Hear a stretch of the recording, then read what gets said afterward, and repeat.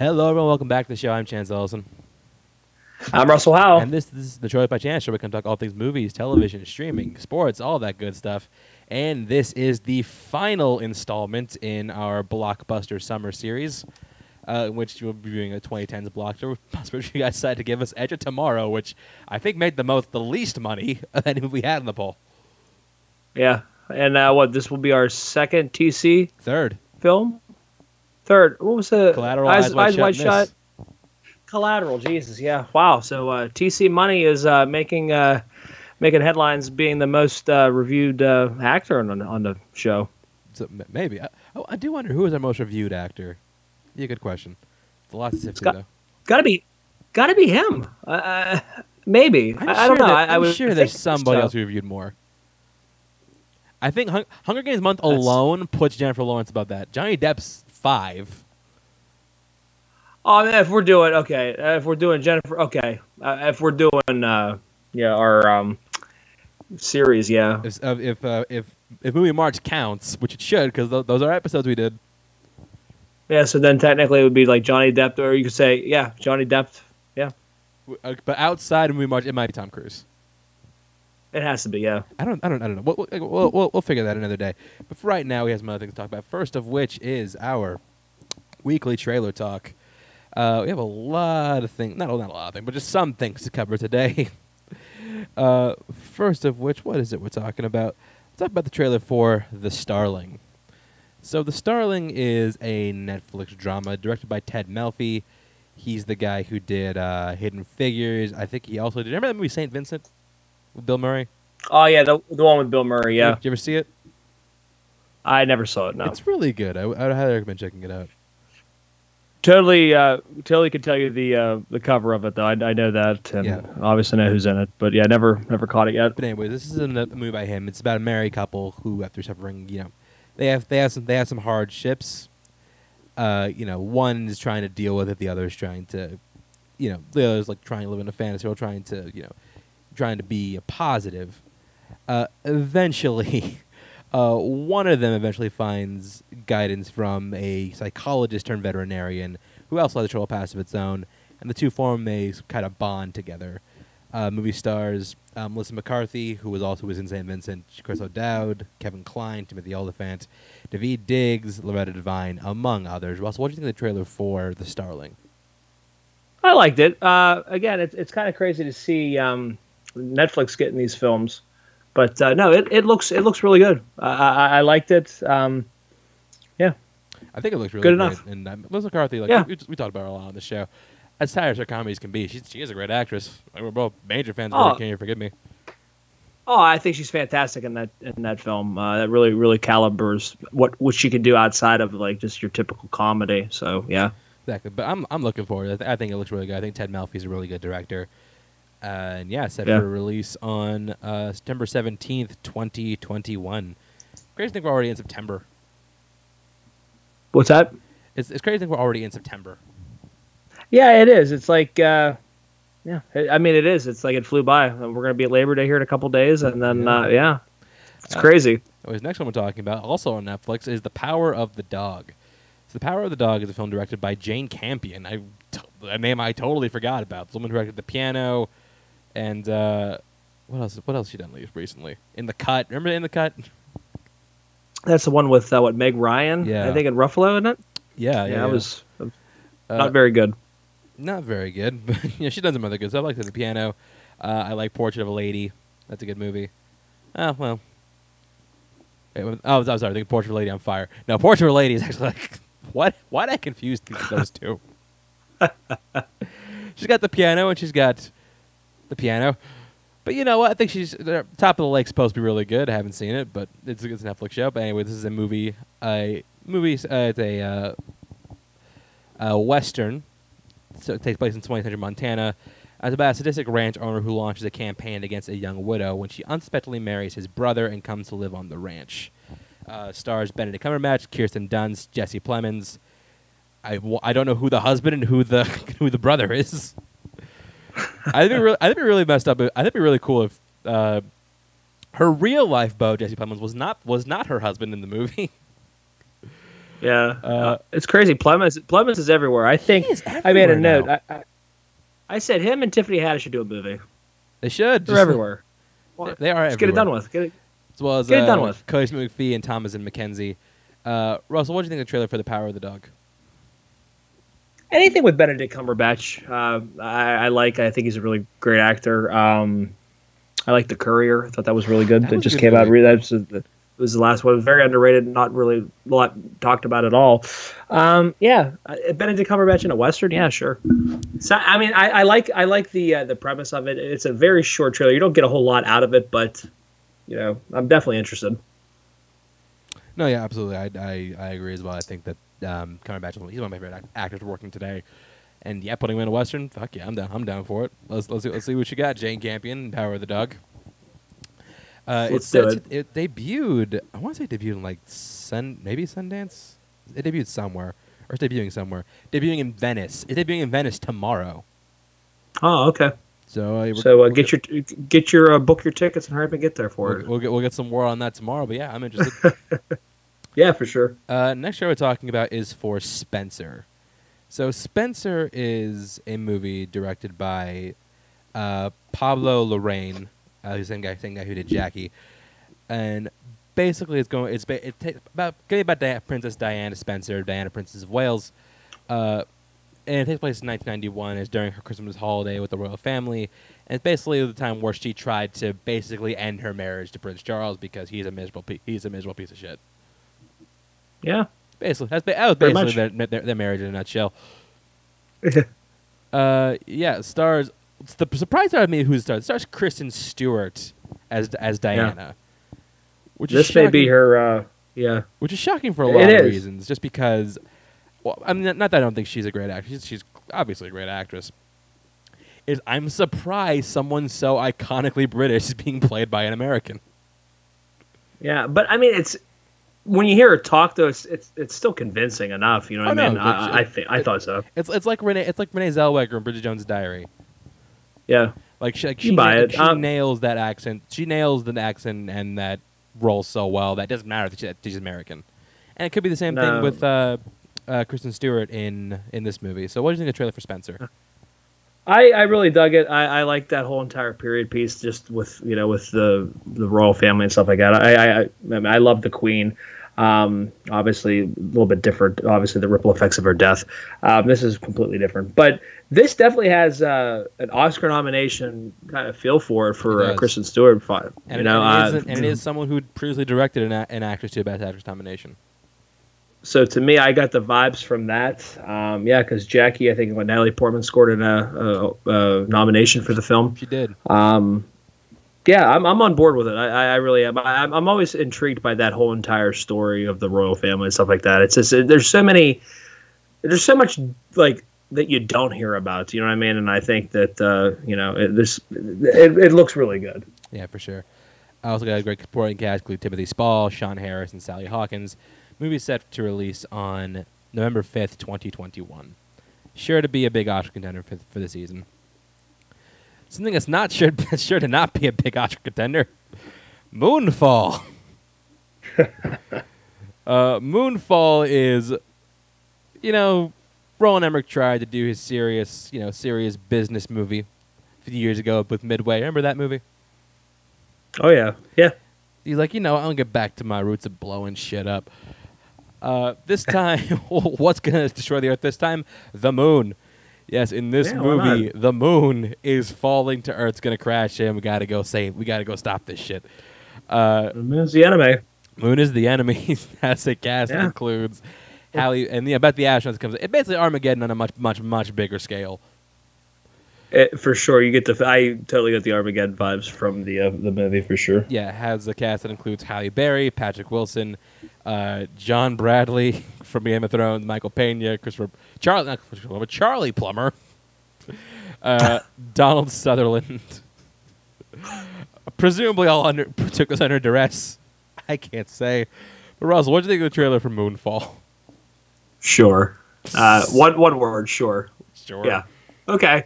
Yeah, I mean, it's Roland Emmerich. It's your typical Roland Emmerich over the top disaster type films. Yeah, It looks good enough to. I would watch. I'm gonna absolutely watch it. I don't think it's gonna be very good, but I'm there for the eye spectacles of it. You know. Yeah, for sure. I'm perplexed by this film. Like, I don't know how this got greenlit. I know how it got greenlit. I don't know how people got actors. I just don't know how this came to be. I'm confused, but I want to see it. I really do. I can't explain how or why, but I want to see it. And Halle Berry looks fantastic. So she still looks great. You know, she is still killing it at 55. She bathes in the fountain of youth, man. I'm telling you, she doesn't look a day over. She doesn't look a day over like 35, 40. No. Barely looks there with 30. No, for sure. She looks fantastic. Yeah. And the last trailer we're going to be talking about today is for Red Notice. Back to Netflix again. Red Notice is an upcoming action thriller starring Dwayne "The Rock" Johnson. He plays an FBI agent who is on the hunt of an international criminal. He's on the hunt of an international criminal, mainly one played by Gal Gadot. He takes under his wing, joins forces with a guy who's another criminal played by Ryan Reynolds. Written and directed by Ross and Marshall Thurber, who is one of The Rock's guys. Clearly worked with them twice already in both Central Intelligence and Skyscraper. Ross, what do you think of the trailer for Red Notice? I dug it. This is a huge film for Netflix for sure. Oh, yeah. You have three names like that. I'm curious. I'm looking forward to seeing The Rock and Ryan Reynolds' humor play off one another. I think that's going to be really fun to watch. And then, you got Gal Gadot. I think, as her being a badass. So I think it looks really good. I'm completely on board. This looks like a really fun action film that we did hear about. We heard about a while ago that Netflix, they were going to drop this big film. We've been talking about this for a while. Yeah, I feel like it's been. Yeah, I feel like we were talking about this in 2020. And once again, you cannot convince me that this was not originally a Carmen Sandiego movie. I mean, even the red dress. Come on. Come on. Like, international art thief wearing red with red in the title. I mean, all she needs is that giant, fedora hat or that big red hat she had, and that if she puts that on at the end of the movie, scarf. You heard it right here. If she got a scarf and a hat, forget about it. It's done. Yeah. You heard that. You heard that right, Gumshoes. Looking at the budget on this is going to be one of the more expensive Netflix movie. I would think wouldn't it be up there most? Yeah. Wouldn't it be up there with Bright? It wasn't Bright up there for with the one that was the most expensive. Bright was up there for a bit, I think. And then what dethroned that? Let me see. Bright. What was the budget? Oh, Michael Bay's one. Michael Bay's one that came out. I never watched. There have been a lot of things since. There have been a lot of things since to surpass it. So here's the most expensive Netflix movie right now. Project Power. Okay. Upwards of $140 million. Army of the Dead. Okay, that's Snyder's. I didn't watch that either. I really just. Yeah, Midnight Sky, the George Clooney one. Okay, the one. Okay, where he has his beard. I didn't watch that either. Yeah, Bright is still up in the top 10. Still one of the most expensive movies made. Mitchell's versus the Machines, what about Bays? Which shouldn't count because they technically didn't make that movie, but they did shell out $110 million for distribution. Jesus. Jeez. Triple Frontier is up there. Outlaw King is up there. Six Underground is the current record hold. Actually, no, it's not. Six Underground only comes in at $150 million. Which one's that? Six Underground. Six Underground is currently number 3. Okay. Wow. Oh, 2 depending on where this lands. Six Underground sitting at $150 million. At also starring Ryan Reynolds at number 2 or 3 right now. Number 1 most expensive right now. Actually surprising, The Irishman. Really? $159 million. Jeez. That's crazy. Yeah, so depending on where, estimated budget for this is currently between 100 and 200 million. So this could easily be number 1. I'm sorry, 160 to 200. So no matter what happens, this is the most expensive Netflix movie of all time. It makes sense, but this movie is going to get a ton of viewership. It's going to be like one of the most watched Netflix. I mean, the Rock. You have The Rock, Netflix. Ryan Reynolds. I mean, he's having a huge year already. You know what I mean? Yeah. So this is definitely gonna. All right, and Red Notice set for release on November 12th, 2021. Moving on. That's it for trailer talk. Now move on to Notorious News. First thing we're talking about, we gotta start off with some football news because we have a lot to talk about. Preseason's over. We are, as of recording this, 10 days out from the regular season, and some things are happening. Things are being and I'll be in the D for the opener for the Niners. I'll be in Detroit. Are you really? Nice. Yeah, because we're going to the Michigan game the night before. We're going to go Michigan-Washington. I wish the Cardinals were on the schedule for. I wish the Cardinals were on the schedule for Pittsburgh this year because I totally got to go to a game. Yeah, it was one of those opportunities where we just happened to be there for the weekend of. We usually go up to a Michigan game every year for my birthday. They play Washington under the lights, and the next day is NFL kickoff, and the Niners are in Detroit. I'm like, well, hell, we're going to be in Michigan. Let's just do it. Oh, we have a few trades and a few starting announcements. First on the and drops of all things. We'll get to that. First of which, Patriots have traded Sony Michel to the LA Rams. Makes sense. They're in need of running back since Cam Akers is now hurt for the whole season. Yeah. Traded him for a 2022 fifth-round pick and a 2022 sixth-round pick. Broncos named their starting QB in Teddy Bridgewater. Makes sense. Sure. If you've seen Drew Lock play, no. Yeah. Not a surprise. Yeah, seeing Drew Lock over the past year is not a surprise. Trevor Lawrence, of course, was named the starter for Jacksonville, which means what? Minshew Mania has ended. What? Or has it? Because after the announcement was made that Minshew would be starting, it was announced that Trevor would be starting. Minshew was traded to the Philadelphia Eagles for a 2022 sixth-round conditional pick. But they're gonna start Hurts. I don't understand. Yeah, I don't get it. They need backup there because look, Hurts was the backup for Wentz in case Wentz, if and when Wentz went down. Wentz went down. Which we'll get to Wentz and the Colts in a bit. Oh man. So yeah, they need some backup for Minshew. And look, Gardner Minshew, he's a solid backup. He really is. Yeah, I mean, he's with what you have to work with. I mean, he's an adequate quarterback, far from top tier, but I mean, far from Joe Blow off the street. So exactly, like he's a far cry better from Nate Sudfeld. Yeah. So yeah, we'll see. Speaking of the Colts, though, they're just destined to have QB trouble forever. I think that's the punishment making Andrew Luck retire. We're gonna have it. We're gonna call it the Manning curse after Peyton Manning. Man, you're not gonna. Yeah. You had one chance at a QB, you only got him one ring, and this is your punishment. So yeah, Carson Wentz still down, and their backup Sam Ehlinger also hurts. So as of right now, their Week 1 starter is Jacob Eason. They shouldn't have pushed Manning out. Shouldn't have pushed Manning out. Shouldn't have made Wentz want to quit. Yeah, I mean the whole situation with how that went down when he went to end up going to Denver. It's like, why? I mean, he's your franchise quarterback. He's the face of your franchise. I mean, I don't know, whatever. Yeah, but Eason, good luck, buddy. You're gonna need it. Yeah, you'll probably need it again when Carson Wentz breaks everything by Week 5 again. Yeah, and luckily I did draft a backup running back. I took the Colts running back, so we'll see how that goes. Marlon Mack?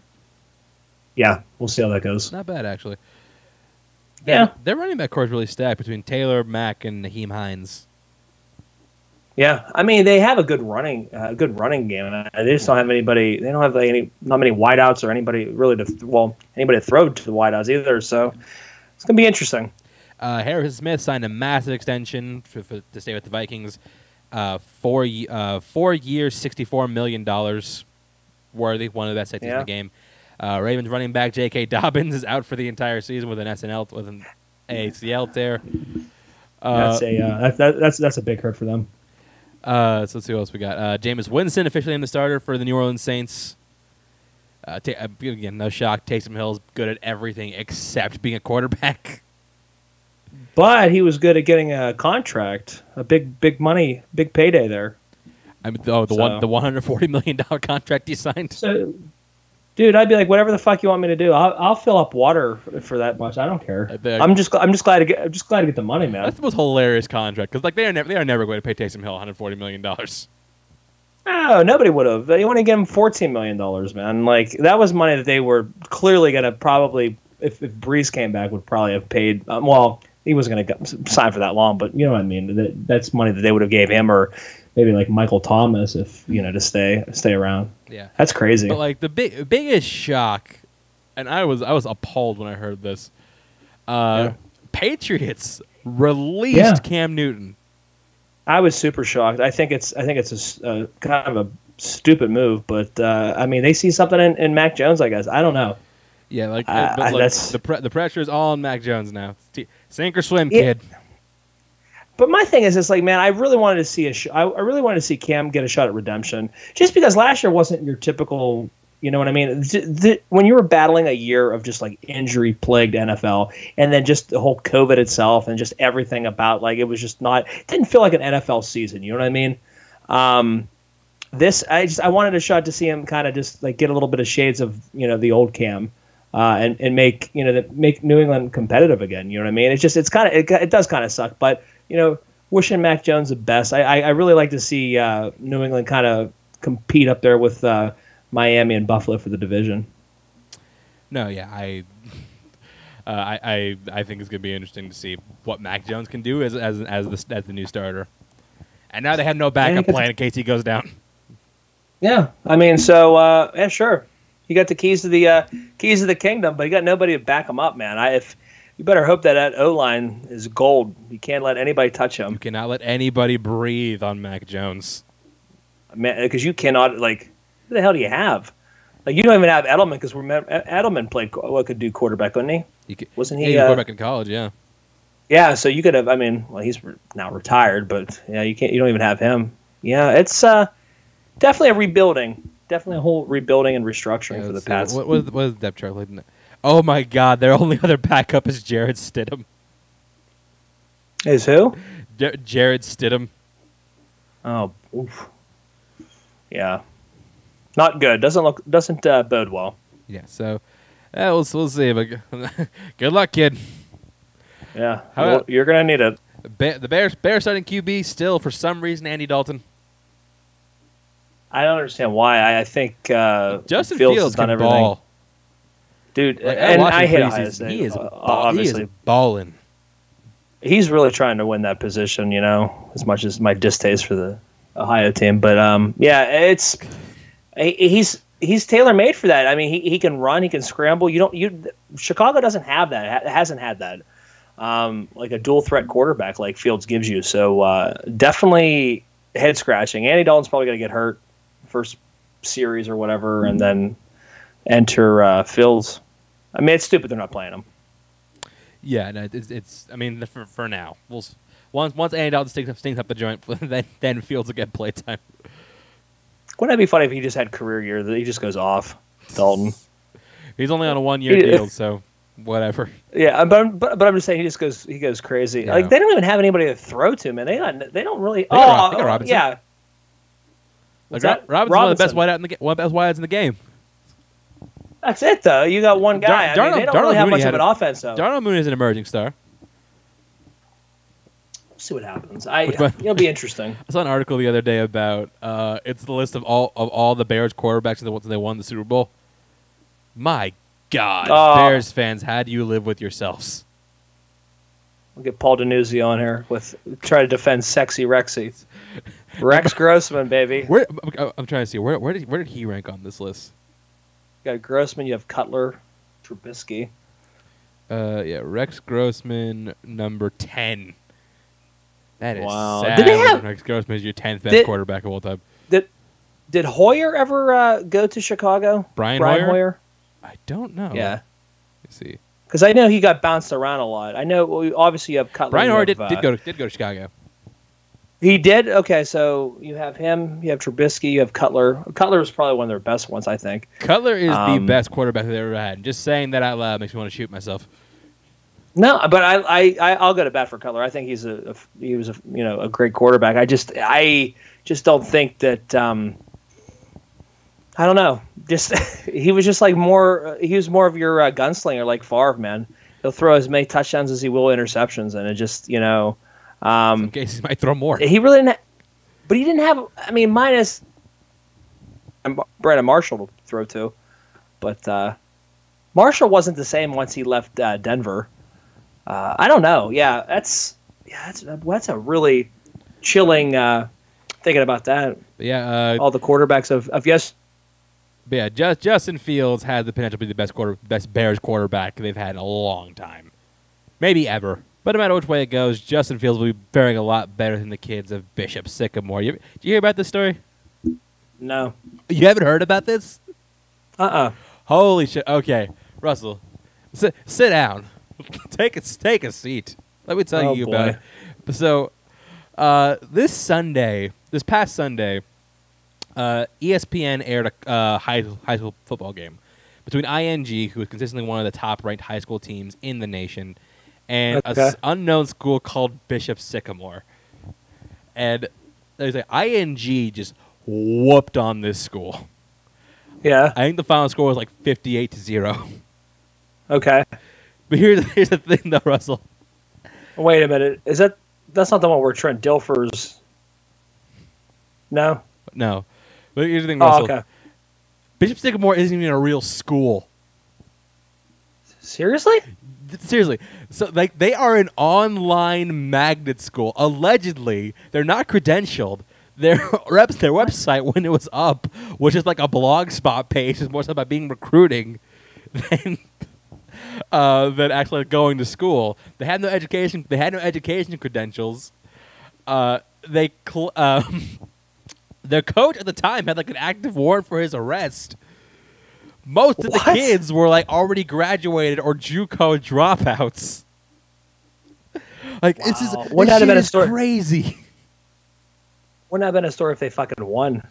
Well, if they won, it would have been saying, but they got their asses handed to them, Russell. No, but I'm saying wouldn't that have been crazy if they turned out and they actually won the game, having all this like. They looked like the most undisciplined asses on the field. Well, that's crazy. I honestly didn't hear. Yeah, I'm kind of surprised I didn't hear that. Wow. Yeah, I'll send you the highlights, but like they said, I don't know like why nobody on ESPN checked because they claim to have like a lot of D1 recruits, a lot of D1 commits. Nobody there could verify it, and they said that on there just like they couldn't have a lot of D1 commits, but like we couldn't verify anything. The fact that they just put them on TV. Wow, that's crazy. I'm just sending you the highlights for this game because watching this shit is insane. And I bet the coach was like, I'll have to watch it. Yeah, and like even the coach watching it's like so confused. But like, yeah, no, this is like ESPN got fleeced by this team, by this high school. Wow. Yeah, no, I'll have to check it out. I'll check it out. This is wild. So yeah, Bishop Sycamore. I just had to bring it up because this is truly one of the most insane sports stories I've seen in a long time. Wow. Moving on to actual entertainment news. First thing we got to talk about, and this is we got to start off saluting those who have fallen. Lost an acting giant a few days ago. Ed Asner passed away. Not like a massive shock considering the dude was, I think he was like in his 90s. 91. 91 years old. Dude had been working in television since the 50s. Had a career spanning 70 years, Russell. It's crazy. Yeah, he was the first person to win Emmy Award in comedy and drama for doing the same role. He was on the Mary Tyler Moore Show, then with Luke Grant. Won Emmys for both comedy and drama. Rich Man, Poor Man, Roots, Elf, so many CSI. Like the dude was like a consistent worker. He was working for decades. I mean, most people probably know him as the voice from Up, as Carl Fredricksen from Up, which is where I first then obviously encountered Asner. Good. Santa and Elf. Santa and Elf. That as well. Yeah, Santa and Elf. But that's crazy, man. Yeah. Yeah. It's such a long career. Absolutely, man. In fact, at one point he was president of the Screen Actors Guild. Wow. Well, he dabbled in everything. Yeah, the dude was a workhorse. The dude did everything, and yeah, he was incredibly talented. Ed Asner, for sure. And yeah, no, if you're upset, you want to look at Asner. Good news for you. This week on Disney Plus, Disney decided to drop one of their a new series, a Pixar series called Dug Days. It is a series of shorts in which about the dog from Up. There's about 5 shorts, and Ed Asner did come back to voice Carl Fredricksen. All of the episodes released. All the shorts released yesterday. Highly recommend checking them out because they are very funny. But yeah, and he also has some TV stuff coming out later post release. But yeah, Ed Asner, you were a giant in the world of entertainment. You will not be forgotten, sir. Next piece of news we're talking about. We gotta talk about some box office stuff because a big box office story this week is Candyman. Candyman opened well, and it is doing fairly well so far.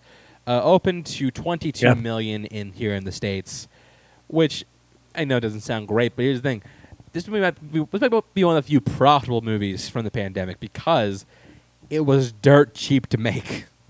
Okay, not dirt cheap. Oh, yeah, there's hard. Blumhouse. Blumhouse is dirt cheap. This wasn't Blumhouse cheap, but it didn't cost very much. Yeah. Only had a budget of about $25 million. Mm-hmm. Respectable. And since it opened number 1 in the box office, makes Nia DaCosta the first African American female director to have a movie open number 1. Yeah, that's great. Yeah, and this is the person that is directing the Captain Marvel sequel, The Marvels. So I think it's in really good hands. I mean, I was a big fan of Candyman 2021. What I know you saw. What did you think about it? I liked it. I really dug it. I kind of see what they were going to do. Like, it was a very short watch, but built suspense perfectly enough. I enjoyed it. Yeah, it was really good. I'm looking forward to hopefully some sequels.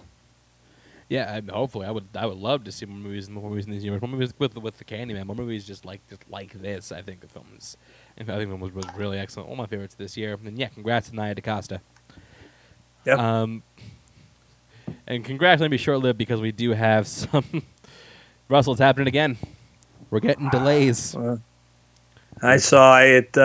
It started with 2 movies that we're looking forward to. You and me. You with Top Gun, and me with Jackass. Well, first of all, started with Venom.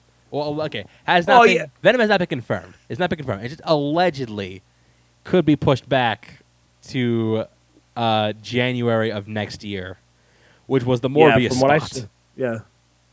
From what I saw, it's still October. Because the theaters around here are still advertising like it's coming out. So I don't know. What's kind of one of those. Nothing official has been locked in. So as of right now, it is still set to release on October 15th, 2021. Yeah. But yeah, there's a lot of speculation that could move to the January 28th that Morbius currently occupies, and Morbius will move off again because who cares?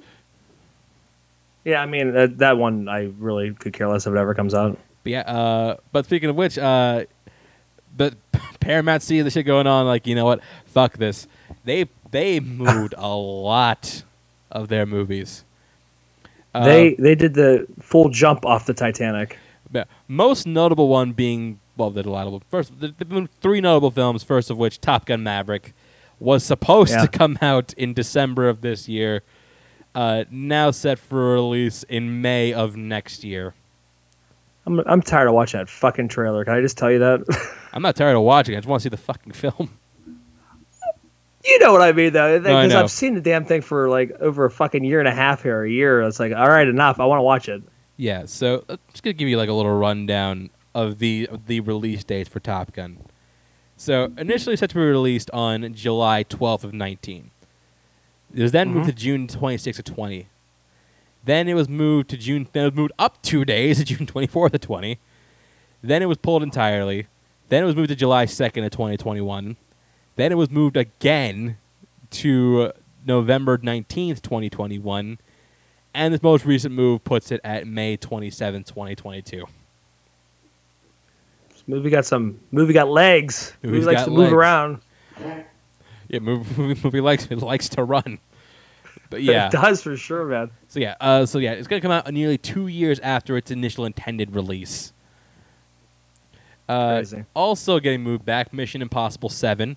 That is now set for which was also supposed to come out this year. That is now set for a November of 2022 release, which is interesting. I don't think any Mission Impossible will ever come out in the fall. Those are always summer they're movies. always usually summer. Yeah, always summer. And yes, this one they target. They wasn't just me. They targeted you too, Russ. Jackass 4, Jackass 4. You thought you were going to get away. You thought you were dude, it's Jackass. It's harmless. Come on. Yeah, Jackass 4 now set for... Okay, this is the fucking dumb part. Okay, so Jackass 4 now set for a release on February 4th, 2022. Funny thing about the Jackass movies, this movie is probably the easiest they have to turn a profit on. That's what That's what I would have thought. The movie only cost $10 million to make. Oh, yeah, that movie's going to make money. It's going to make that. I mean, because you get people that have watched it like me and other people. Yeah. If this movie came out in even now, if this movie came out and it made $30 million on an opening weekend, it's a profit. It's already done. That's already a profit. What are you doing? Yeah. Why'd you move this? Why'd you move this one? This movie's not going to make like $200 or $300 million. It's crazy. Yeah, it's wild, but. Paramount got scared, and now here we are. Boy, they didn't miss a beat. They didn't take a. They saw what happened with Nolan. They're like, you know what? We're not going to do it. We're jumping off the boat. So with what? With Nolan, steadfast with Tenet. Steadfast. We ain't moving. We're not moving. And they saw what happened with all the WB stuff, and like, oh fuck, yeah, let's move. Let's go over here. Yeah, it's like, we'll just jump off. Funny, this is us leaving. Funny considering they did have a profitable film this year with Quiet Place Part 2, but that did Delta wasn't rampant like it is getting now. So I do understand the move now. It's going to start the ripple effect here. I hope not, but we'll see what happens. Yeah. Next thing we're talking about, it was announced that last week. What we talked about last week, how Emily Blunt and Emma Stone decided not to sue.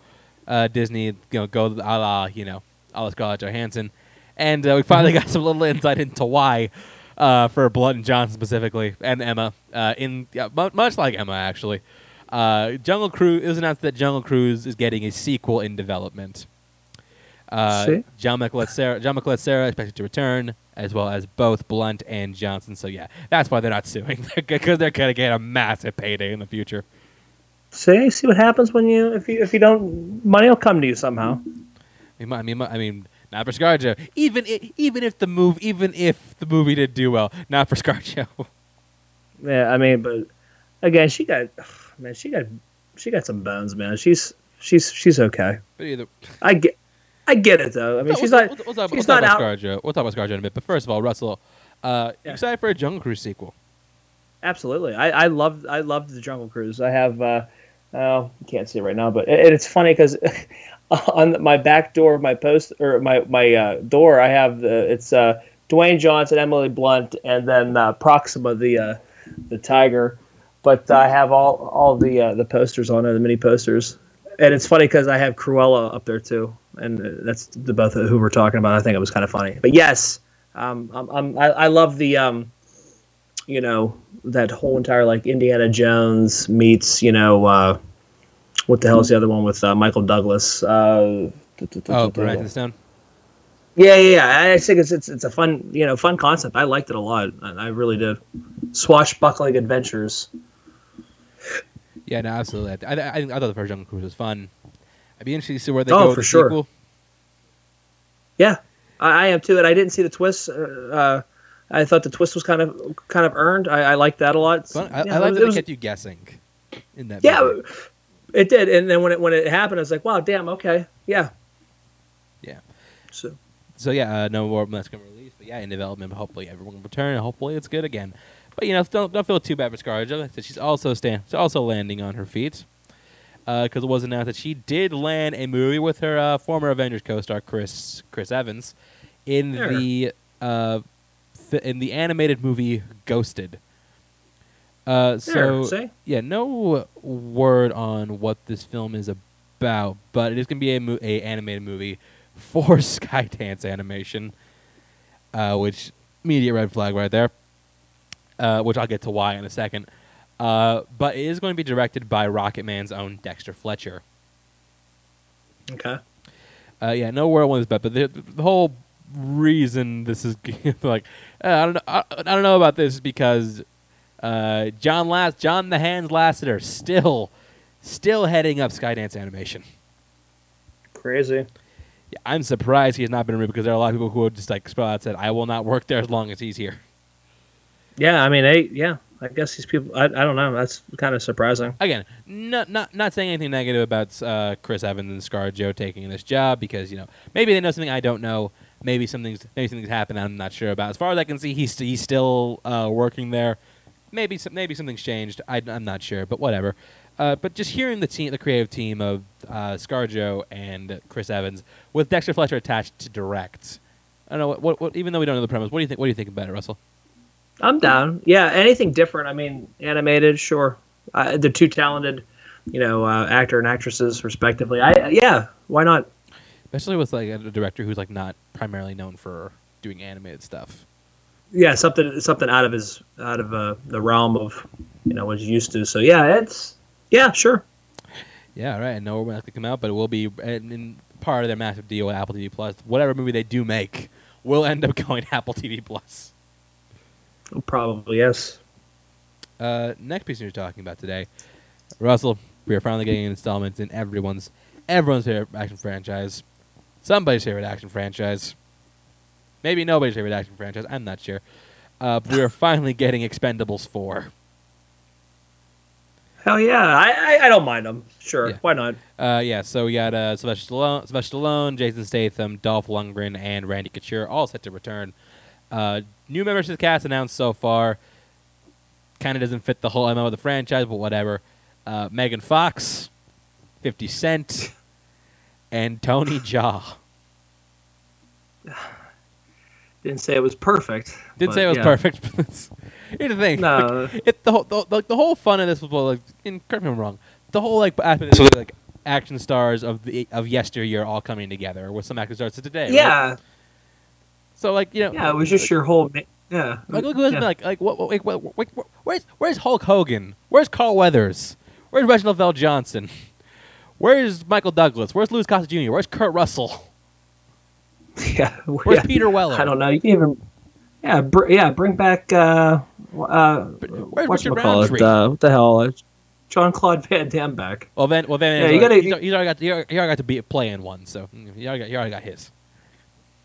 But you could get like how you said, you get The Rock in one of them. Sure, why not? But Tony Jaa's clearly here to fill the Jet Li role because he's in a stage of life which he can't do martial arts anymore. Sad, but it happens to all of us at some point. Yeah. Megan Fox is a curious addition.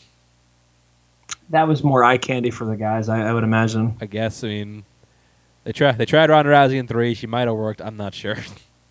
Well, at least they didn't put Machine Gun Kelly in there. That is true. Just wait. Get a cameo or some shit. Just wait. Just wait. Be like, who's the albino guy with all the tattoos? It's Machine Gun Kelly. But yeah, that is set for No War When That's released. It's going to be directed by Scott. Not being directed by Stallone like the first two, or the guy who did the third. It's being directed by Scott Vaughn, who he did. Sure. Or I don't know if it's Juan or Vaughn. Oh shit. Okay, he's got Vaughn. Huh? Juan. W-A-U-G-H. It might be German, so it might be Vaughn. So. Okay, yeah. He's the guy who directed Act of Valor. Remember that movie? Act of Valor. It was that one that started real life. That Marines. was supposed to be that real life movie with the Yeah. Act of Valor, and then Need for Speed. Oof. Yeah. Yeah. So not a great track record, but you know what? I'm optimistic. Well, because the first two at least are pretty fun. I like the first two.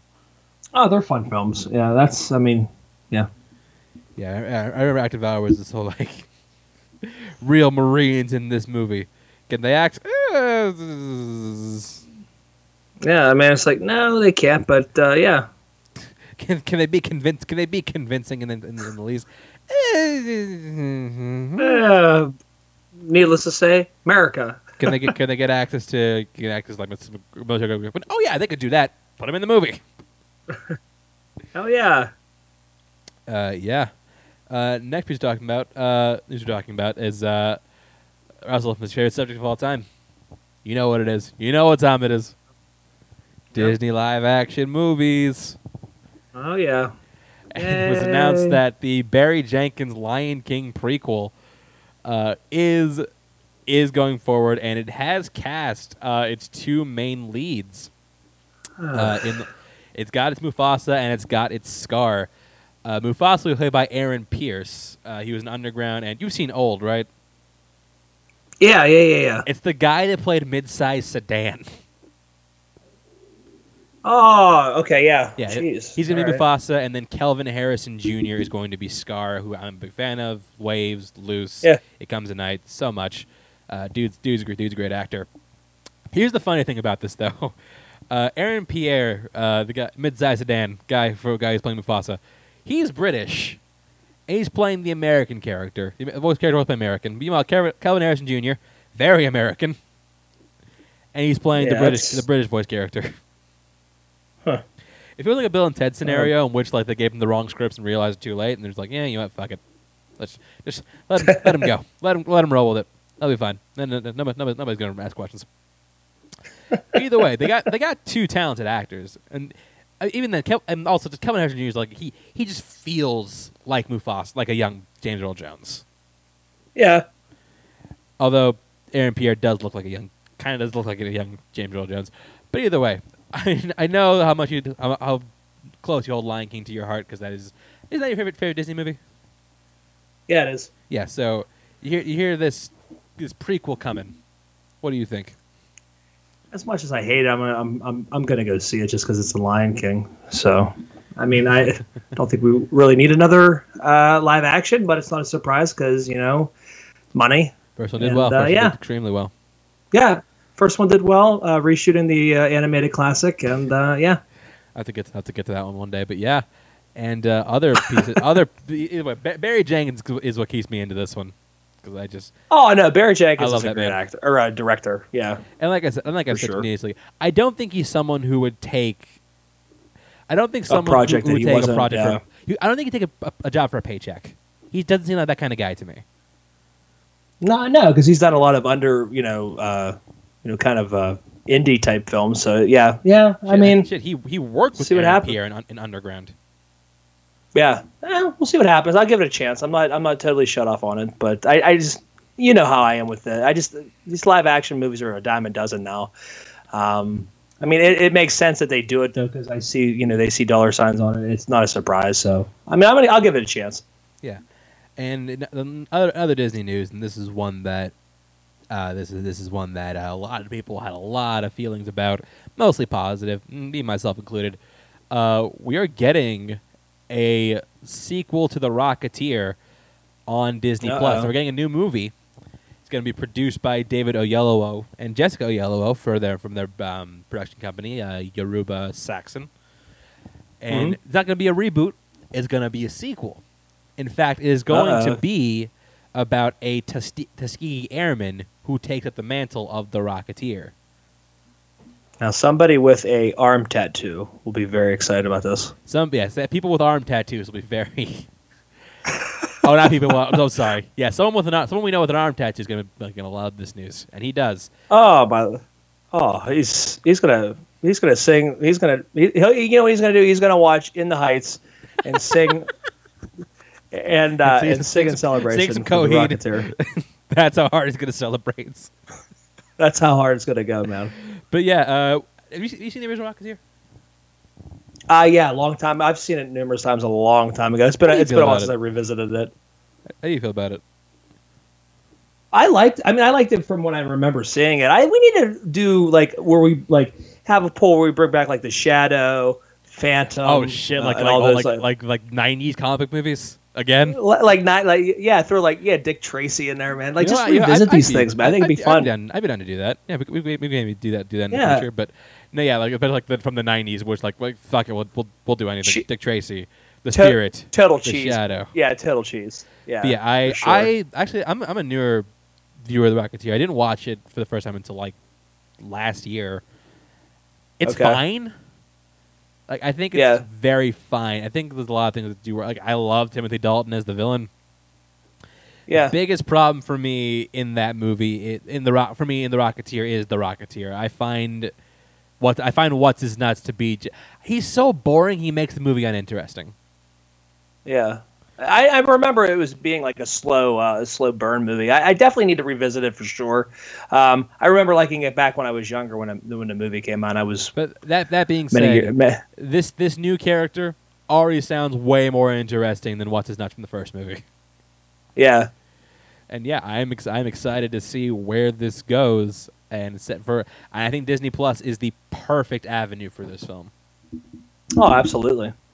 Yeah. So, excited to see who gets to play the Rocketeer. I'm excited to see what this movie's going to look like. I think the Rocketeer modern day effects could be awesome, especially modern day costumes, not modern day, but like modern day techniques to make it look like the old timey feel.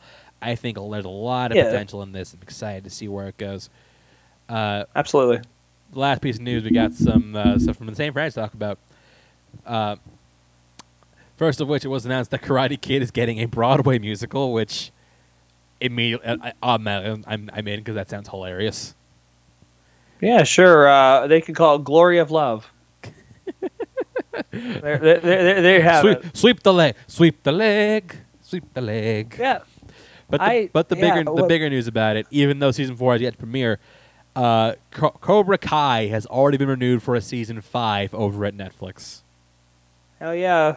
I binged the shit out of that show. I got caught up real quick. Funny for a show that was I think canceled at YouTube when it was on YouTube. Yeah, which was crazy. Yeah, it was. When YouTube you had to pay. They still do that. They scratched that. I think YouTube is still a thing. No. Oh, okay. I remember the first season that was like a huge thing, and then all of a sudden they're like, "Oh yeah, we're gonna put it on Netflix or whatever," and then it just like blew up. Yeah, which goes to show like why. Oh yeah, no, it was delayed and then it was acquired by Netflix. And Netflix doesn't mess around, do they? Oh no, they're pretty smart with what they get. So what happened was they finished production season 3. You decided to stop producing the show, and then Netflix picked it up. They picked it up like that, and that was a genius move on their part. Oh, they saw dollar signs. They saw dollar signs. They saw how just great the show was, man. They're not messing around. Which I'm convinced that Netflix originally passed on this show. Oh, I totally. They probably were like, we need to undo our fuck up. Yeah, because you don't just go to YouTube to make a scripted series. That's not your first stop. You stop at several places first, before you get to YouTube. Yeah, I mean, you don't go to a party where there's just one person. You know what I mean? Yeah, exactly. You want to go to a party where there's going to be like people. Yeah, that doesn't make sense. There's definitely a backstory there of how it got to where it's at for sure. Yeah, but either way, I don't even know how season 4 is going to end, but I love Cobra Kai. It is one of my favorite, too. I'm a fan. One of my favorite shows of right now. I think it's excellent. I think all the acting is fantastic. I think it's well written. Yeah. And it doesn't feel like a nostalgia trap. It just feels like a continuation of a story that we loved already. So yeah, I'm excited. And I'm excited for more Cobra Kai in the future. Hopefully the show does dip in quality. We'll see. Yeah. But Netflix finally making a smart decision in their television department. Then you got the other one. You got not really new, but they're going to be October 1st. Seinfeld is on Netflix, so that'll be that's when their streaming contract starts. That'll be pretty banging there for them. I know. I'm excited just to rewatch all of them again. So yeah, for sure. So that's going to do it for Notorious News. We can now move on to our movie of the week, Edge of Tomorrow, or Live, Die, Repeat, Edge of Tomorrow. That's kind of a problem, which we're going to get to. Or I thought the third title was On Your Feet, Maggot. On Your Feet, the third Maggot. title they were going to do. I thought that was the third title they were going to do. They were pushing for. They didn't get there in time. But yeah, so this movie came out in the summer of 2014, which was a pretty stacked summer. I'm not going to lie. Between you had that, you had Guardians of the Galaxy, you had what else you got? You had Dawn of the Planet of the Apes, Godzilla was that same summer. Now, did you see the movie in theaters? I'm trying to think. I don't think I did. It was funny because that it was a year that Rebecca, I think, was pregnant with Ella, 14. Yeah, well, she would have had to have been. But I don't remember. I don't remember seeing this. I don't remember seeing this in the theaters like I normally do. I remember us watching it on DVD when it came out, but I don't think I saw this in the theater now.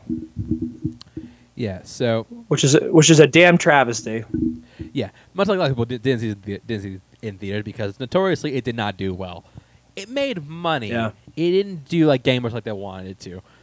Yeah, it's movie on a budget of $178 million, made $370 at the global box office. Definitely the lowest money maker we've had to talk about today for this whole series. For sure, but definitely started picking up a cult following for sure. Exactly. After. Got greenlit for a sequel. Well, not greenlit. The sequel's in development mostly because it did really well on home release, did really well on rentals, stuff like that. But yeah, I mean, first of all, the title. The title itself. This is based on a manga called All You Need Is Kill. It was released as Edge of Tomorrow, and on the DV and on any release you buy now, whether it's digital, Blu-ray, it's always live, die, repeat. It's live, die, repeat. Edge of Tomorrow, which is so weird because kind of what you said. It has like, what the hell is it? What are we here? Let's identify as one of these things. You came out as Edge of Tomorrow. Just roll with it. You know what I mean?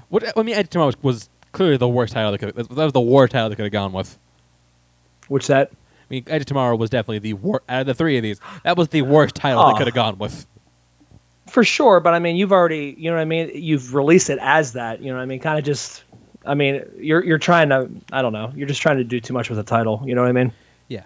But anyways, we're going to talk about like why this movie has gained a following, why this really deserves to do much better than it actually did. I really think they should have just gone with the manga title, All You Need Is Kill. I think that one and Live Die Repeat's fun. Live Die Repeat, you could have gone with also. It's the whole premise. I mean, it's the whole premise of the film. I mean, it's kind of, it's this movie in a nutshell. It's exactly what it is, you know? Anyways, let's get into it. This is Live Die Repeat, Edge of Tomorrow. So this movie starts off with a bunch of newsreels, and funny enough, do you know that the bulk of the movie takes place, Russell? The bulk of the movie? Do you know what year it takes place in? No. 2020. Are you serious? Yes. What are the odds of that? The bulk of this movie is set in the year 2020. That's funny. Where were their face masks? Shit. If Alien did show up, we're just like, you know what? Yeah, why not? What else can you throw at us this year? Seriously, I mean, if you would have told us that last year, it would have been like, sure. That checks. Why not? But anyways, so we're in the future. Well, we're in the future at this point in time. Basically, what happened was 2015, aliens crash landed on Earth. They started wiping shit. Out. They're hard to beat. So the human race bands together, spend 5 years fighting this war, and now they think we're at an end because these new these suits called jackets. Jackets, right? That's what they're called. Jackets, or you're talking about the suits, not yeah, because they're the J Squad, yeah. They developed these new jackets that are supposed to help like beat the aliens. They did really well at this Battle of Verdun. The Emily Blunt's character was at, which we'll get to later. But yeah, so that's where we're at right now, and basically we're leading up to what is supposed to be the final stand between humans and the aliens. We then meet our main character, Major William Cage, played by Tom Cruise, who TC legend. This is the first like real action movie we've gotten to talk about with him in it, isn't it? Yeah, I'm glad it wasn't Oblivion. I kind of like Oblivion, but yeah, no, Did you realize? He's starting off good. It's been a minute. Yeah, it's been a minute. But anyways, interesting about his character in this film is that like he doesn't really start off as like a badass killing machine. No, what he is he's a PR guy for the military. He's the guy that goes on to the news. He talks up suit and just convinces people to do, and it's like like sells these suits and sells people on the idea of these plans. So he's not a combat guy. Which is crazy because you see Tom Cruise, you're like, oh yeah, he's like totally down for it, but his character's scared. He doesn't want anything to do with that stuff at all. You could totally see it in the beginning of this. Yeah, so he's put in the jurisdiction of the British general, played by Brendan Gleeson, and he's basically like, you know what, you're going out tomorrow, you're gonna be in the front lines, just like, yeah, I don't fight, so no, that ain't gonna work. Well, that he's through the military of the United States. He's like, no, he's like, I don't, yeah. Which, by the way, looking at it again, like, my God, Tom Cruise, like he's aged phenomenally well. Jesus, I mean, yeah, Like, 2014. It's only 7 years. He still looks the same. Like you look at the hair, you look at his demeanor, like he's just damn good on you, TC. Yeah. So yeah, he's just like, you know what? No, I'm gonna. He's like, I'm not fighting. And if you try to get me to fight, I'm gonna rake your shit through the mud, and they'll believe me because that's what I do. I'm Tom Cruise. So he's like, okay, fine. He's like, arrest this man. He's impersonating an officer. Like, what the? This is the only time we actually see him get to run in the movie. Yes, yeah, seriously, because there's two things that Tom Cruise we know loves to do: ride motorcycles and run. He does one of those things. He only gets to do it for like a few minutes. So he gets tased. Not even a few minutes, a few seconds. He gets tased and he gets sent to this military training camp, in which and he gets put into the jurisdiction of one Mr. Bill Paxton. Rest in peace. Yeah, who phenomenal. Obviously, playing Master Sergeant Farrell in this. Just a total dick, like Bill Paxton can play. You know. Yeah, and he's really heightened, like his Texas accent really kind of like more like a Southern feel, but man, he is awesome. I love Bill Paxton. Well, they have his character from Kentucky in this one, so I see they're trying to keep the Southern. You know what I mean? Yeah. So you guys want to thing introduced into J Squad, another squad that I actually really enjoy. I do wish we got more time with them. Hell, if they wanted to give this whole crew a spinoff, I'd be down for it. I think that would have been totally cool. Yeah. He runs a tight ship. Doesn't believe in gambling. Makes his crewmates eat cards, which is an interesting inclusion. I seem to have missed that in the military handbook, but okay. A little bit of pica, no big deal. This is where he's assigned to, and it's funny thing. There's like this one, like the one woman in J Squad, like her accent's like super. Her accent's like super thick, and it's like there's no way she's Southern. Do you know who that is? Yeah. No. That's Tom Hardy's wife. That's who? That's Tom Hardy's wife. No shit. Yeah. Wow. Okay. I'm like, I knew I recognized it, but like, you are definitely not Southern. Yeah. No. That's crazy. Yeah. So, basically, this is the outfit. This is the outfit he's with for Operation Downfall, which is where they're gonna make their last stand against the aliens. Mimics is what they call them. So yeah, they load up when we see that the jacket suit, which I really like that these suits are practical. Yeah. And what I like about them is that like you feel the weight of these things. Like you see anybody walking them, they're all like waddling, they're trudging. Like these, it's a struggle. Yeah, it's a struggle. It looks like a struggle to use these things. Oh, I mean, it's you getting a workout just watching these guys do it. I mean, just how even Tom Cruise, like how heavy that must be just to put your leg up to do that. Like how taxing that has to be. No, exactly. And like what we see in the movie is like the more like they do a great job of demonstrating like that like these are like people who like don't use these suits very often, and that the more you use these suits, the better you get. The faster, more agile you get, and we see that demonstrated in the movie. How smoother it becomes. So yeah, they're about to land on this beach, and it's like a very like Normandy-esque sequence. This whole first like beach landing sequence is excellent. Yeah. Oh, it's shot perfectly. The special effects are fucking fantastic. Just everything. Awesome. The explosion, it's loud. Yeah. It's in your face. Yeah. Yeah. No, this feels like Normandy in the future, and it looks incredible. Oh, it's beautiful to watch. I mean, like just like everything. It's like a huge sprawled out spectacle just to watch. Yeah, like, unfold. And what's cool about from the moment like Tom Cruise his plane gets hit, from the moment he ejects himself to the moment where he lands on the beach, it's all done in one take. It's all done with one rotation shot. And it's seamless. I know a lot is probably computer, but like it's seamless. Like you don't feel like even if you can tell like if the fact here doesn't work or anything, it's still such like a masterfully crafted shot that you don't pay attention to it. No, because it flows perfectly through the film. Like it, and I like how they almost do like it's like a first person. It's like you're getting dropped down onto the battleground. You know what I mean? Exactly. And like all of a sudden, here you are. You're in the trenches with these characters, and that's. I love those two dudes. Like, the two dudes on why you see like smack into each other. Oh yeah. Yeah. But yeah, no, like it feels like a real boots on the ground, like Starship Troopers-esque sequence. Yeah. Only shot shot a little bit better, but yeah, Shot. I know what you're saying with the aliens and stuff like that, and just the whole bloodbath that's ensuing. Yeah, it's got a lot of great scale to it. Shit's blowing up, ground's blowing up, people are on fire. Meanwhile, it's like yeah, good. You think about like you being in that situation, how scared shitless you would be. Like things are happening so fast. The human reaction, like you're like the reaction time. You almost have to just like it's like guesswork. It's literally just like you get lucky. You know what I mean? Because shit's just happening everywhere. Also, we get our first look at Emily Blunt's character, who like finding out like she carries like a giant sword, which feels like very like Final Fantasy. But like that sword is actually like a helicopter blade. Yeah, that's crazy. Yeah. So we also get a first look at the aliens, the mimics, which I actually really do enjoy the design of these things. In that, it's a unique design.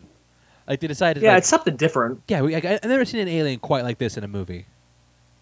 No, because they're all based almost on the same type of things that you see. Like, even Independence Day kind of loosely based. It almost looks like a xenomorph kind of. You know what I mean? They all kind of mimic, no pun intended, mimic each other. This one's a little bit different. I do like that. Yeah, it doesn't really have much HR guy. It doesn't really feel like an HR Geiger design, but like, yeah, it's just like basically a bunch of head and a bunch of tentacles. But like, I love the way they move. They're quick. Yeah. I love the way like they fidget. And like the crazy thing, like Cage comes face to face with Rita, Emily Blunt's character, for the first time, and like she looks at him for like 2 seconds, and then she gets fucking shot. Yeah. Yeah. So completely right in front of him. We're just like, what the fuck? And so he starts like, fuck this. I'm leaving. I'm going the other way. Yeah. Because like, look, I'm sure Major Sergeant Farrell is a good good to his own guy, but he is a dick to Tom Cruise. They don't even show him where the safety is on his gun. Yeah, it's like you're throwing this guy out there and you can't even tell him like, hey, this is where the safety's at. How like the poor guy. Look, he's playing your game. He's there. He's gonna fight the war with you. But like, tell the guy where the safety's at. Shit. Just help him. Help him. Seriously, help him help you. That's the whole idea. Yeah. So they're in this foxhole and then they get attacked by a mimic right behind him. These things like I said, these are scary. They're fast as fuck. They can be anywhere. Yeah, and that's the scary part about them. They move so fast and they're so swift. Like they're smooth. They're smooth killing machines. Exactly. So Tom Cruise manages. Cage finally manages to get his safety off. He kills one, but then he sees another one, which is different. It's bigger, and while most mimics glow orange, this one glows blue. Mm-hmm. And so he had this claim in mind, he has his mind, which he's going to use to explode it. He does it. And then we get one of the most graphic deaths I've seen in a PG-13 movie. Yeah. Because like he blows it up, and then like this blood drips onto his face, but it's like you see acid, his face, and you see like his face melting. It's like, holy shit, this is PG-13. Yeah, for sure. Yeah, so that happens, and he wakes up, and sure enough, he's right back to where he was at the start of the day before. On your feet, maggot. On your feet, maggot. You're gonna hear that tons of times. And so yeah, of course, naturally, he is very confused. It's like, wait a minute, I was here. Yeah. I know. Something that impressed me though about Major William Cage, this guy has incredible recall. Oh yeah, like look at during the just like later on we'll talk about it, but the scene where him and Emily Blunt are walking through and he's like 1, 2, turn, boom. Like his attention to detail is super. But like super you impressive. think about it, like he's reciting lines that Farrelly told him the day before that he's only heard one time. It's like, God damn, you have some great recall. That's a great recall, and yeah, it shows you how intelligent his character actually really is. After like one day. It's like I forgot. Who the hell are you? What? What's going on? Like you look familiar. We talked about what? About what? It's like, well, yeah, no, I know exactly the speech you're gonna give me after hearing it one time. Like, shit, good on you, Major William Cage.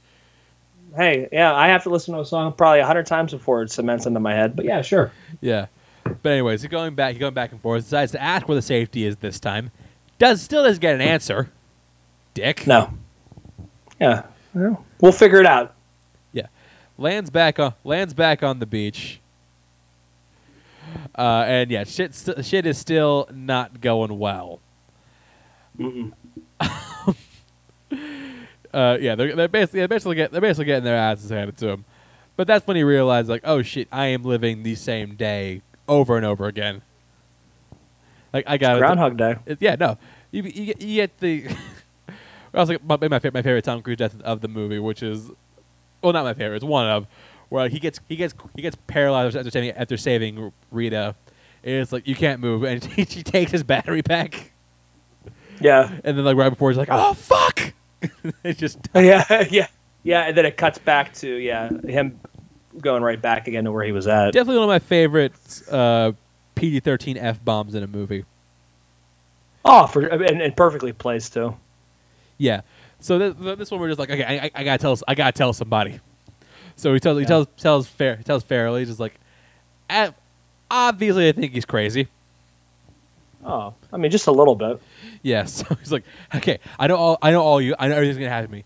I know everything's gonna happen. I know everything you're gonna say, everything you're gonna do. Listen to me. It's like, I also love the solution. Like the only thing to do is just duct tape his mouth shut. Yeah, because they're like, this guy's crazy. It's like, dude, like, listen to him. Yeah, so like the ship is about to explode. And sure enough, a couple seconds later, bam. Yeah. The third death, he gets crushed by the planes. Who's crushing that one dude who doesn't wear underwear? Oh yeah, the heavyset guy. Yeah. Yeah. Like get crushed by the plane. Saves him, gets crushed himself. But then he's going on, and I don't know how many times he's died at this point, but like he feels efficient. Like I said, it feels like these suits, like they look heavy, they look inconvenient, but you get the sense that the more you do things with these suits, the better. Yeah. Like the more you get used to it, the more you acclimate to it, the faster you move. That's what they show. That's what they show with Cage in this movie. The more times he dies, the more times he's flung onto this beach, the more badass he gets. Yeah, because he's smoother. Everything's more fluent. You know what I mean? It's not as like him being as clueless because he's done it so many times. Yeah, and he saves Rita. She basically shoots a mimic without even looking. He's like, she's about to blow up. We gotta go, but she's looking at him. She's looking at him differently than anybody else, in that it feels like she knows what's happening. And then sure enough, she does. Just like, hey, yo, find me when you wake up. And he's like, it's just like, wait, what? Yeah, find me when you wake up. Yeah, so it's like okay. It's like okay, sure. Let's sure thing, Mrs. John Krasinski. Yeah, whatever you say. I'll find you. So he decides to go, and he decides to play along with this whole private demotion thing. And his whole scheme is he tries to get he gets the unit to stop during laps during PT, and then he sneaks away. Yeah, I do love the first time where he gets run over by a truck. When he does that little roll and you hear it's like boom or whatever. Yeah, it's like, oh, gotta work on that timing. Gotta work. Okay, fine. Try it again tomorrow. Yeah. Which I do give a credit to this movie for this specifically. Like this kind of movie especially, we've seen a lot of. Hell, we could have done a whole poll with movies just on this premise. Oh yeah, like even like we said, Happy Death Day, Groundhog Day. Groundhog Day, Before I Fall, Palm Springs. Before I Fall, Palm Springs. Yeah, I mean it's just where they're reliving the same thing over and over and over again. Yeah, like I think what makes all it makes for a lot of fun is a good death montage. Or like if you have a character who's like predicated is like they're gonna die several times, like make the deaths funny. Yeah, I mean because. In essence, that's what's going to happen. I mean, it's all a trial and error. So, I mean, you might as well have fun with it. Exactly. Yeah. So we officially he gets away, and then we go officially meet Emily Blunt's character. This is Rita Vertasky, the Angel of Verdun, aka Full Metal Bitch. So basically, she knows what Kate is going through because the same thing happened to her. Mm-hmm. Yeah, that's essentially why they won Verdun. Well, not why they won.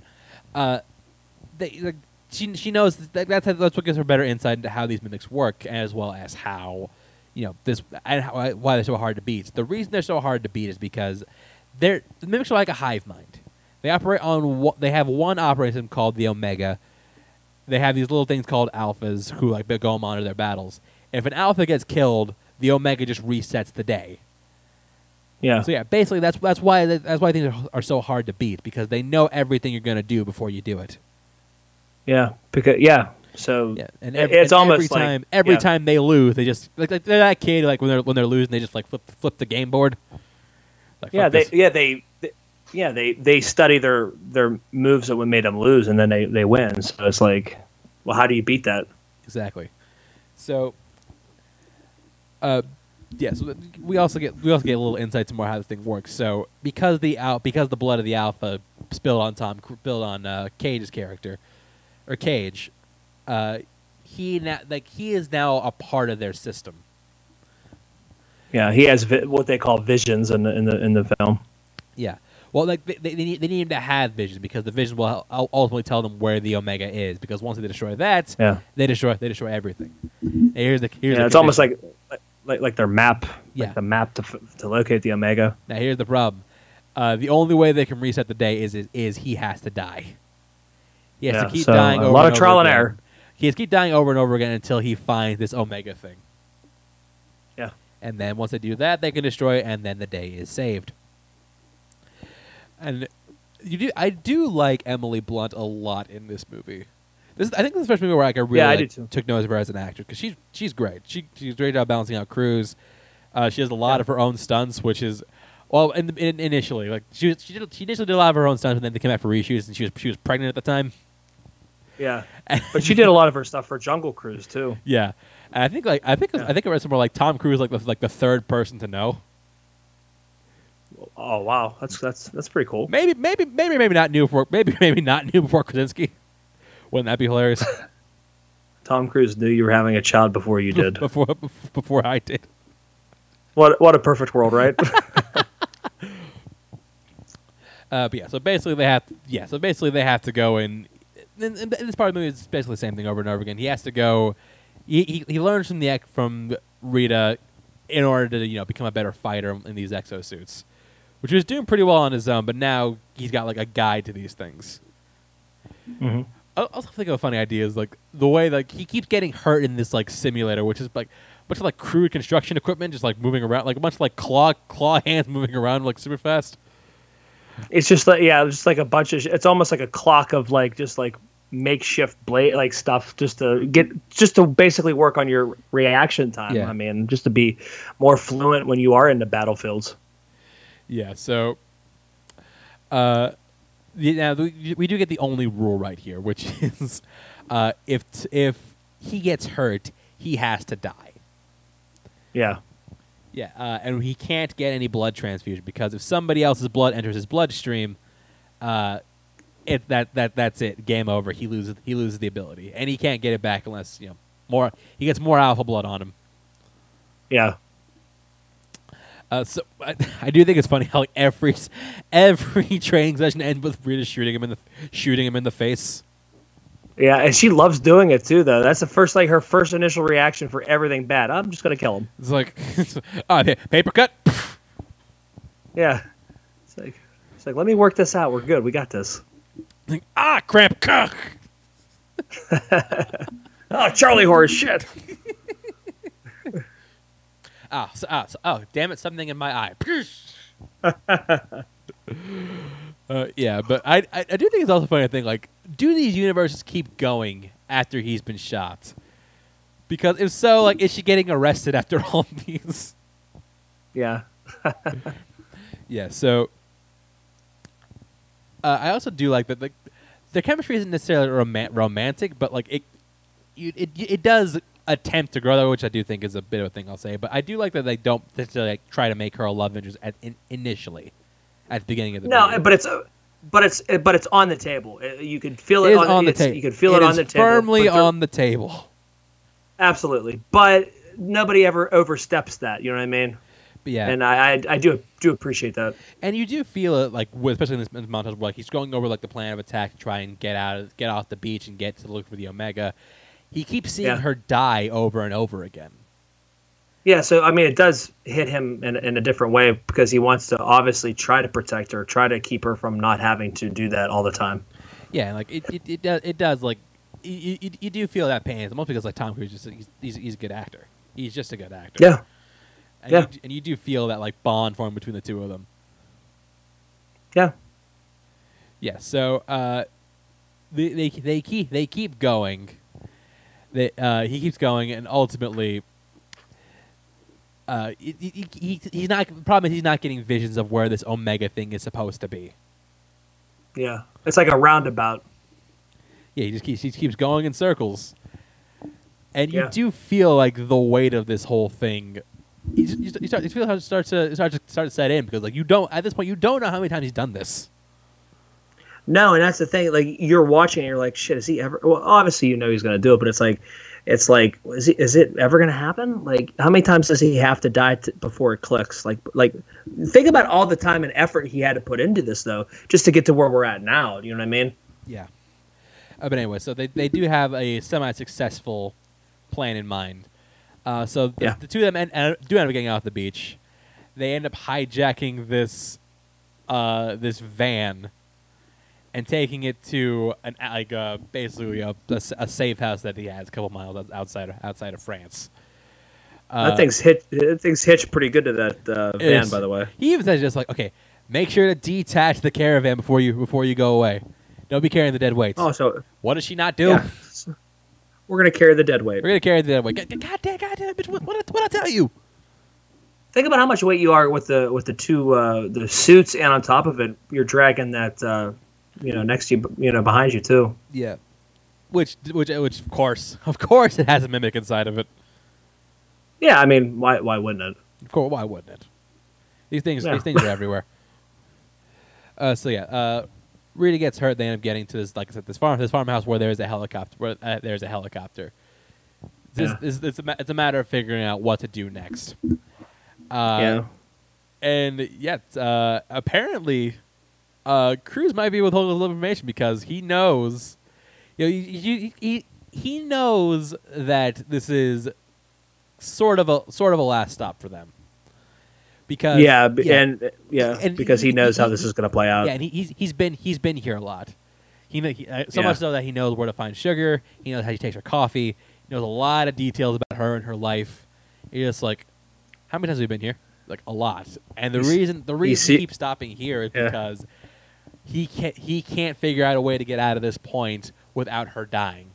Because no matter what, that's why he takes the keys. No matter what he tries, she gets killed. Yeah, and she's super hard-headed and wants to use the helicopter, but he knows that is just going to attract attention, which is going to be their demise or her demise, and ends up killing her. So, yeah, that's why he ends up taking the keys from her, or takes the keys so she can't get into the plane. No, she's hard-headed. She is determined. She wants to finish this mission because that's the only way all of this ends. Yeah, but like how she told Cage's character she's a soldier. That's what she knows, fighting. You know what I mean? So she wants to see this out. She wants to find. I think it has a line. I volunteered. Yeah. So he's just like I know this is big. I know I could die, but this is bigger than me. Yeah. But yeah. So mimics come. They die. Rita gets killed once again.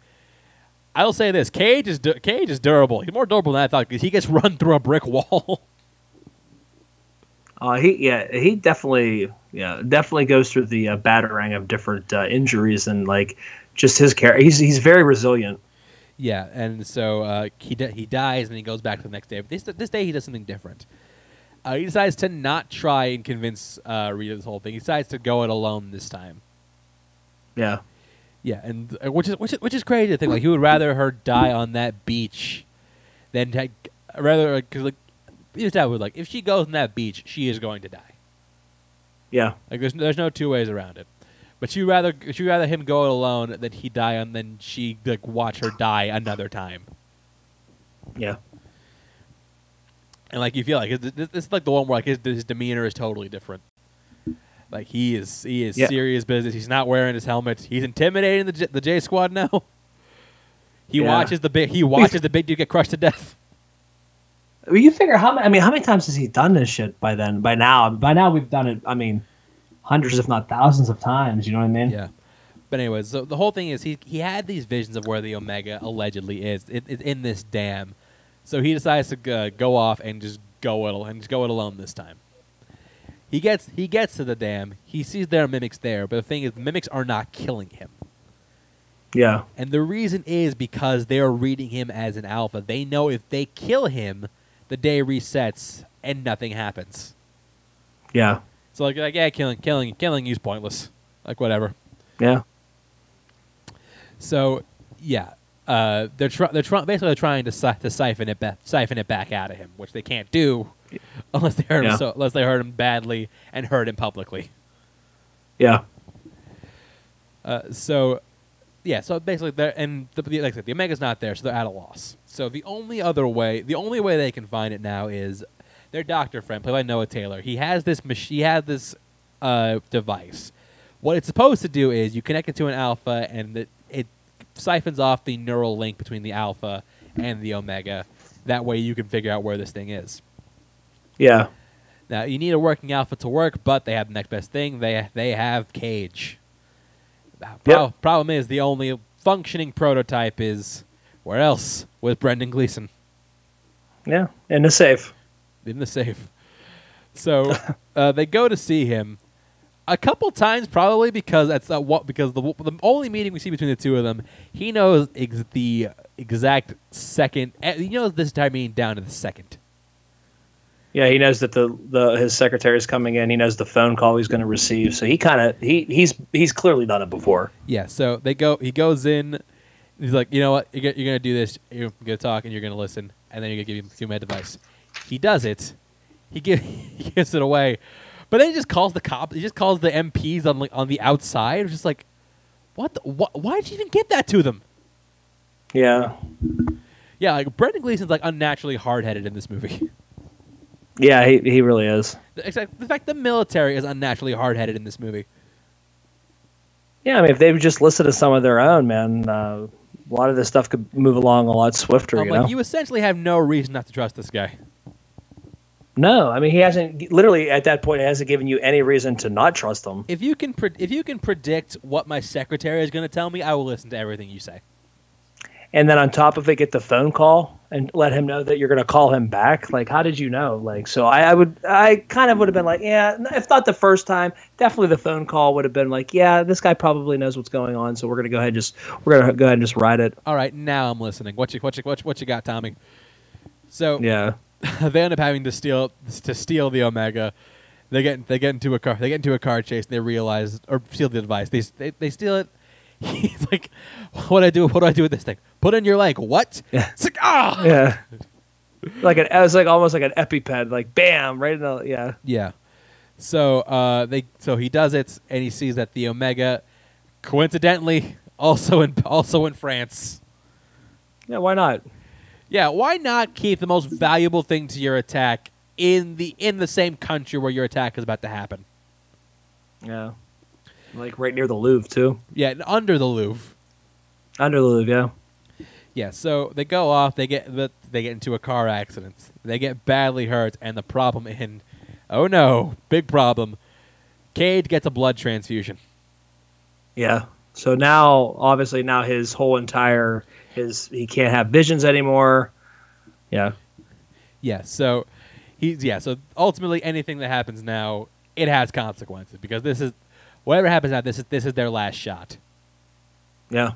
So hit me with your best shot. Yeah. So it's the night before they. So they need what they need to do is they need to go and find this Omega and destroy it before the invasion even takes place.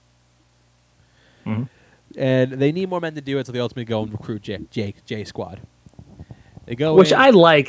Yeah. Kind of what you said. I wish we would have had more time with these guys. Exactly, because like they all do have like developed personalities. Like I like the bit where they talk about that one guy Ford. Like, hey, your name's not really Ford. Ford was your buddy who died first day. You took his name and you sent his checks to his family.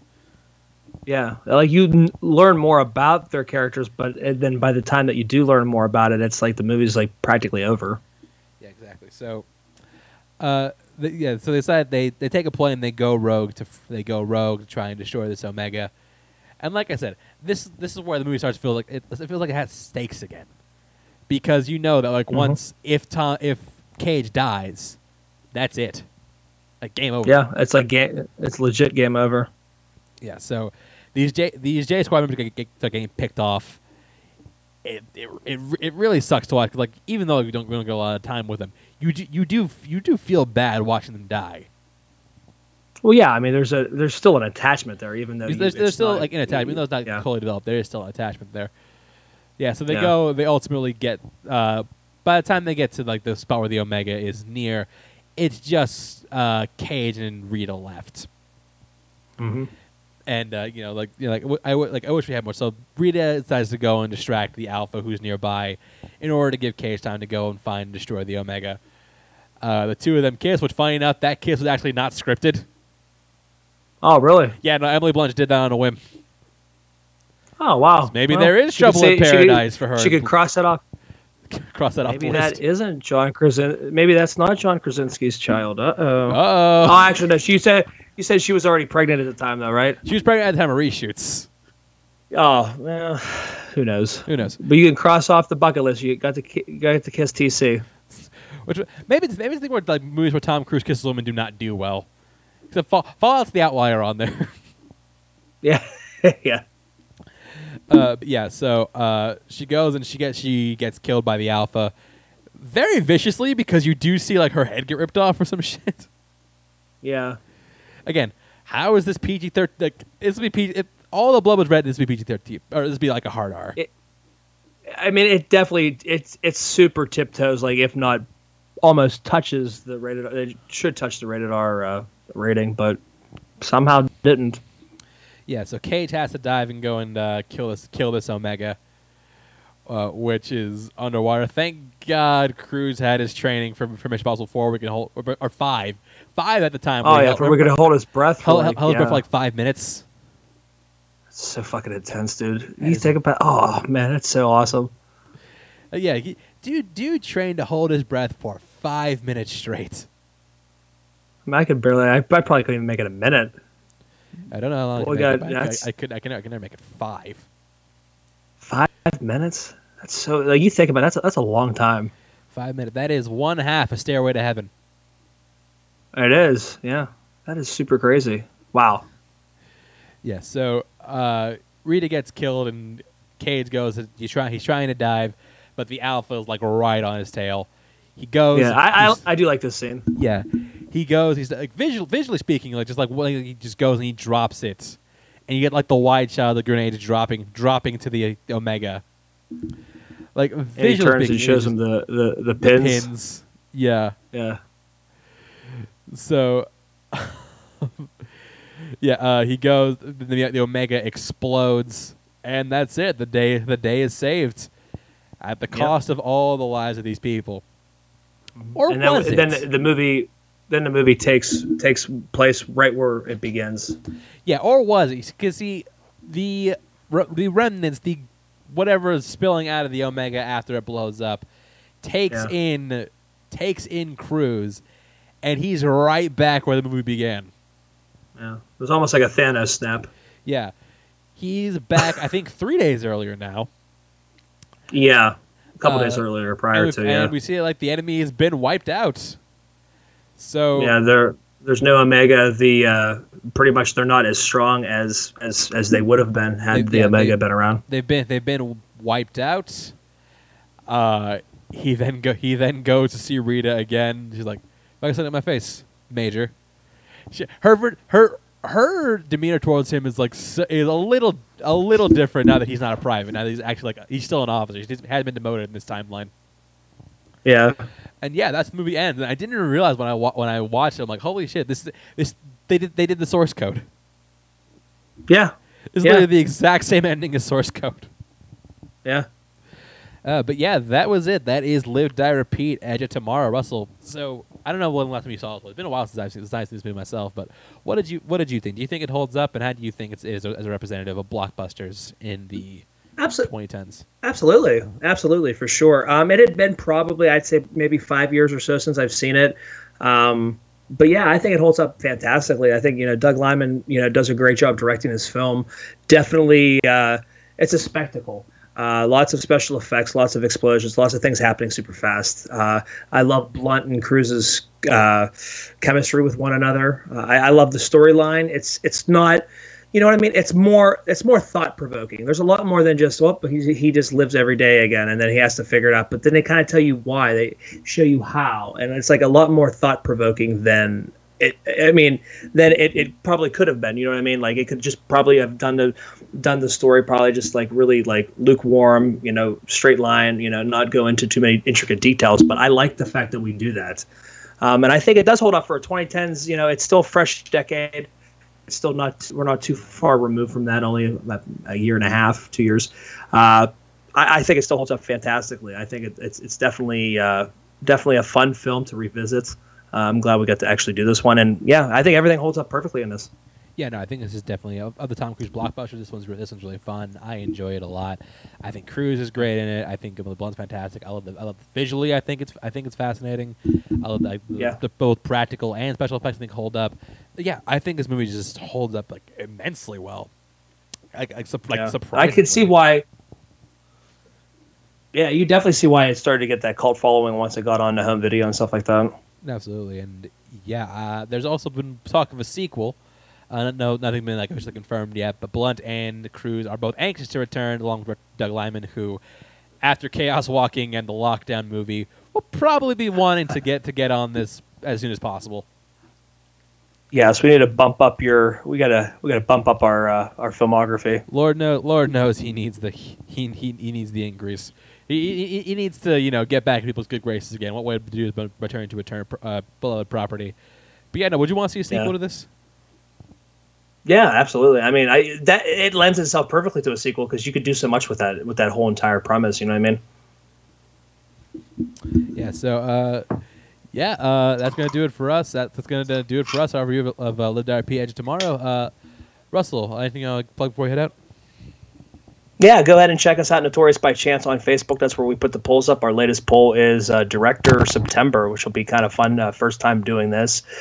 We have 4 directors, and we have we're going to do various movies in their filmography. Right now, I think Denis Villeneuve is running away with this one. But go ahead and check that out. Also, check us out on YouTube. Notorious by Chance is the YouTube channel, I should say. Chance just put a top 5 female performances. It's getting a lot of good traction on the channel, and yeah. Yeah, then you find my Twitter, Instagram, @Chance_91. Check out the Schmodown where I compete. It's my match with JT, which just dropped recently. And spoiler alert, if you haven't seen it, if you haven't seen that match already, I will be at Schmodown, New York this year. So get your tickets if you haven't already. It's going to be Brooklyn, Roulette Intermedium. It's going to be a fun time. And yeah, that's going to do it for us. Thank you for listening. And like we said, next week is our first installment of Directember. The entire month of September we'll be dedicating to the films of one filmmaker. Right now, currently looking like Denis Villeneuve, but it's only been a few days. We're going to give it a little bit longer. See what's what. But yeah, because you have PTA and you have Lynch. I think really kind of vying for that spot too. Yeah, so we'll see who ends up winning out. But yeah, either way, it's gonna be a fun September for us. And then we have that. For sure. We got our Scarefest coming up. That's always a good time. And then that's gonna do it for us here. Thank you for listening. We will see you next time.